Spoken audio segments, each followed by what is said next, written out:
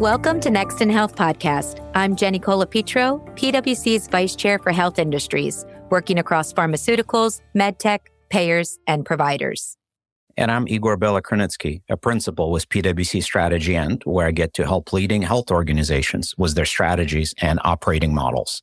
Today, we're excited to have with us some of the authors of a recent Next in Health perspective, where they tackle one of the biggest issues in healthcare today, the staffing shortages and all of the accompanying issues like burnout, the quality, and the reduced access. And the great thing about their report is they tackle this issue very comprehensively. Everything from near-term improvements to the situation to a more fundamental rethinking of how caregivers are trained, hired, developed, and engaged. And so we're very excited to welcome back our frequent guest, Aparna Kumar, who's a director who's focused on clinical workforce strategy and training. She's joined by Allison Simonetta, who's one of the leaders in higher education, focused on provider training, and Katie Plaza, who's a nurse practitioner and one of our clinical leaders within the provider transformation team. So welcome to the podcast. Thank you. Glad to be here. Thanks for having us. Good to be back. Great. And this is such an important topic. I know workforce strategy and transformation is top of mind for most of our executives and clients. Team, in writing your perspective on staffing shortages and ways to address them, what are some of the things that you learned? We certainly learned that the fundamental starting point is how do we build trust and engage with the nursing and healthcare community in new and different ways. That is a theme that has resonated throughout, especially post-COVID, where there is this disconnect between the clinical workforce and leadership. So how do you begin to build trust? And then as you work through that dimension, thinking about different ways of addressing stress and burnout, which is pervasive across the industry. Are there new ways to think about staffing models, different kinds of development opportunities, et cetera, to really show the value and, again, reinforce the trust with the team? We also really learned a lot about designing benefits to meet the needs of nursing and thinking about the various personas within that profession. And truly, we really can emphasize the critical nature of this challenge across healthcare. We cannot put patient safety at risk, so there must be an emphasis on the workforce. One of the most important things I walked away from doing this work is the fact that we have an aging workforce and we are rapidly losing our most experienced nursing professionals. And we're losing those who have the knowledge of how to care for patients and how to care for patients during various kinds of disruptions, whether those be a pandemic, supply chain issues, politics, what have you. And so making sure that we can get less experienced nurses paired up with experienced nurses is going to be critical moving forward. I just wanted to add, interestingly enough, there's some evidence that actually points to the fact that the nursing shortage is actually a product of the working conditions, stress and burnout, and some of the things that we all know are taking place within the clinical workforce, more so than an absolute lack of qualified nurses. But the thing to point out here is that there's a vicious cycle that's created when there is insufficient staffing, then causing increased patient ratio burdens, leading to these stressful working conditions, and then driving this retention issue where nurses are fleeing inpatient roles, needing, 12-hour plus shifts on a day-to-day basis. So it's sort of a vicious cycle that kind of talks to this end-to-end problem that we are trying to address. It's so helpful that you're showing every aspect of the issue in the report. But of course, you don't just stop at admiring the problem and looking at it from different angles. You're proposing a whole range of solutions. And what I particularly liked about the report is that you go through the entire process, starting with the day-to-day staffing and all the way upstream to training and education. And so I'm wondering if you'd walk us through some of the solutions that you're proposing in the report, starting with the most burning issue, the day-to-day challenges that you've pointed out. So there are some things that health systems and others are doing in the immediate term to address the day-to-day challenges that we've outlined. Those include trying to optimize scheduling, the use of temporary nursing staff, and better use of technology to help with the delivery of care. But none of those solutions are exactly what we need and don't address the problem fully. And I think what we have really taken away from this work is that health systems really need to think more in terms of the medium and longer term solutions to fully address this issue. These short-term solutions will not solve the challenges that we face.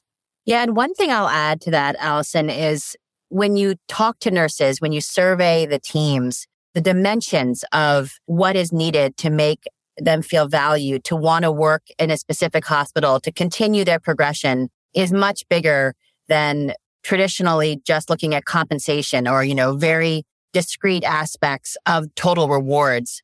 And we are seeing hospitals start to really think differently about how to value the different nurses and different care team members beyond the financial compensation, which is incredibly important, but also thinking about their well-being and their lifestyle and getting more creative with those different kinds of shifts that you mentioned, but also care delivery models and helping to think about different ways to support the staff so that they're working at top of license and are feeling that value. Again, reestablishing trust. That theme keeps continuing through here, but there are very tactical behaviors that are starting to really help nurses feel like they want to stay with a health system for the entire career and not just for a short stint or use it as a stepping stone to move elsewhere.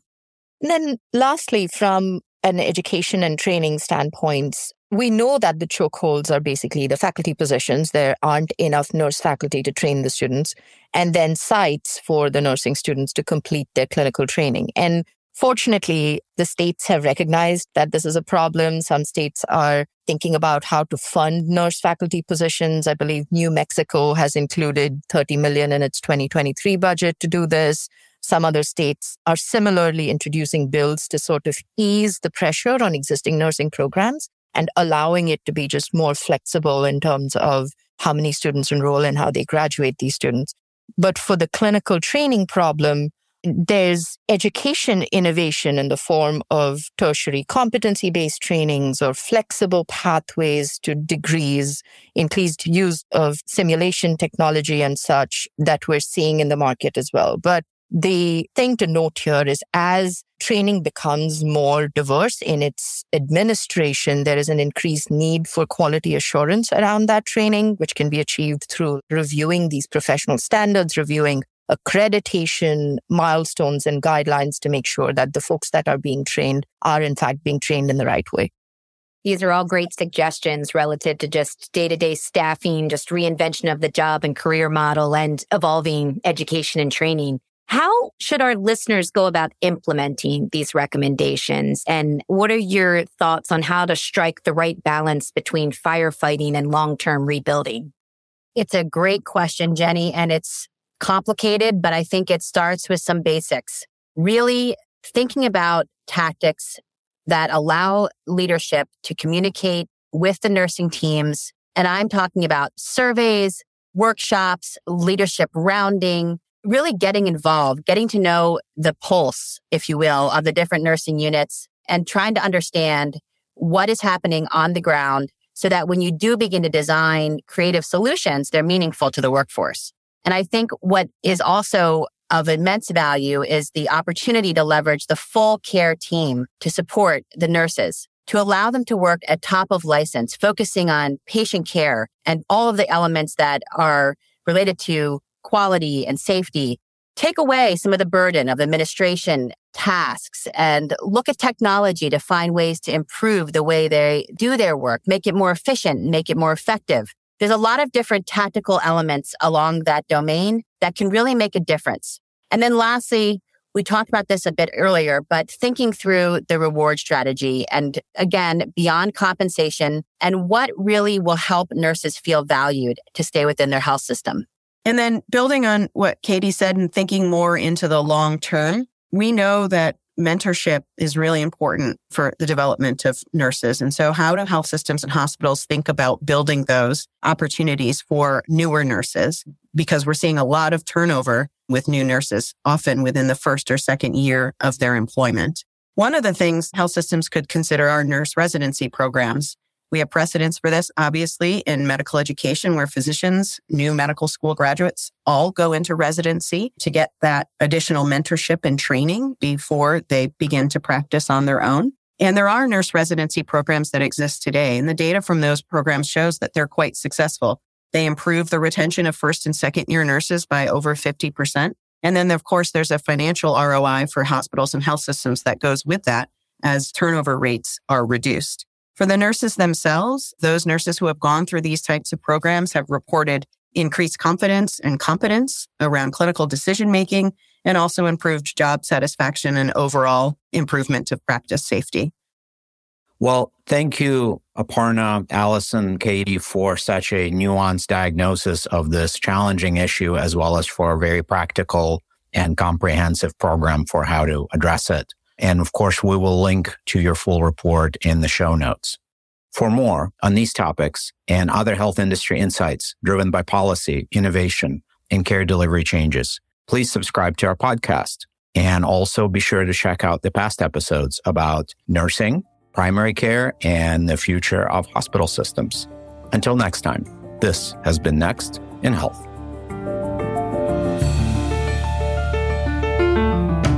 This podcast is brought to you by PwC, all rights reserved. PwC refers to the U.S. member firm or one of its subsidiaries or affiliates, and may sometimes refer to the PwC network. Each member firm is a separate legal entity. Please see www.pwc.com/structure for further details. This podcast is for general information purposes only and should not be used as a substitute for consultation with professional advisors.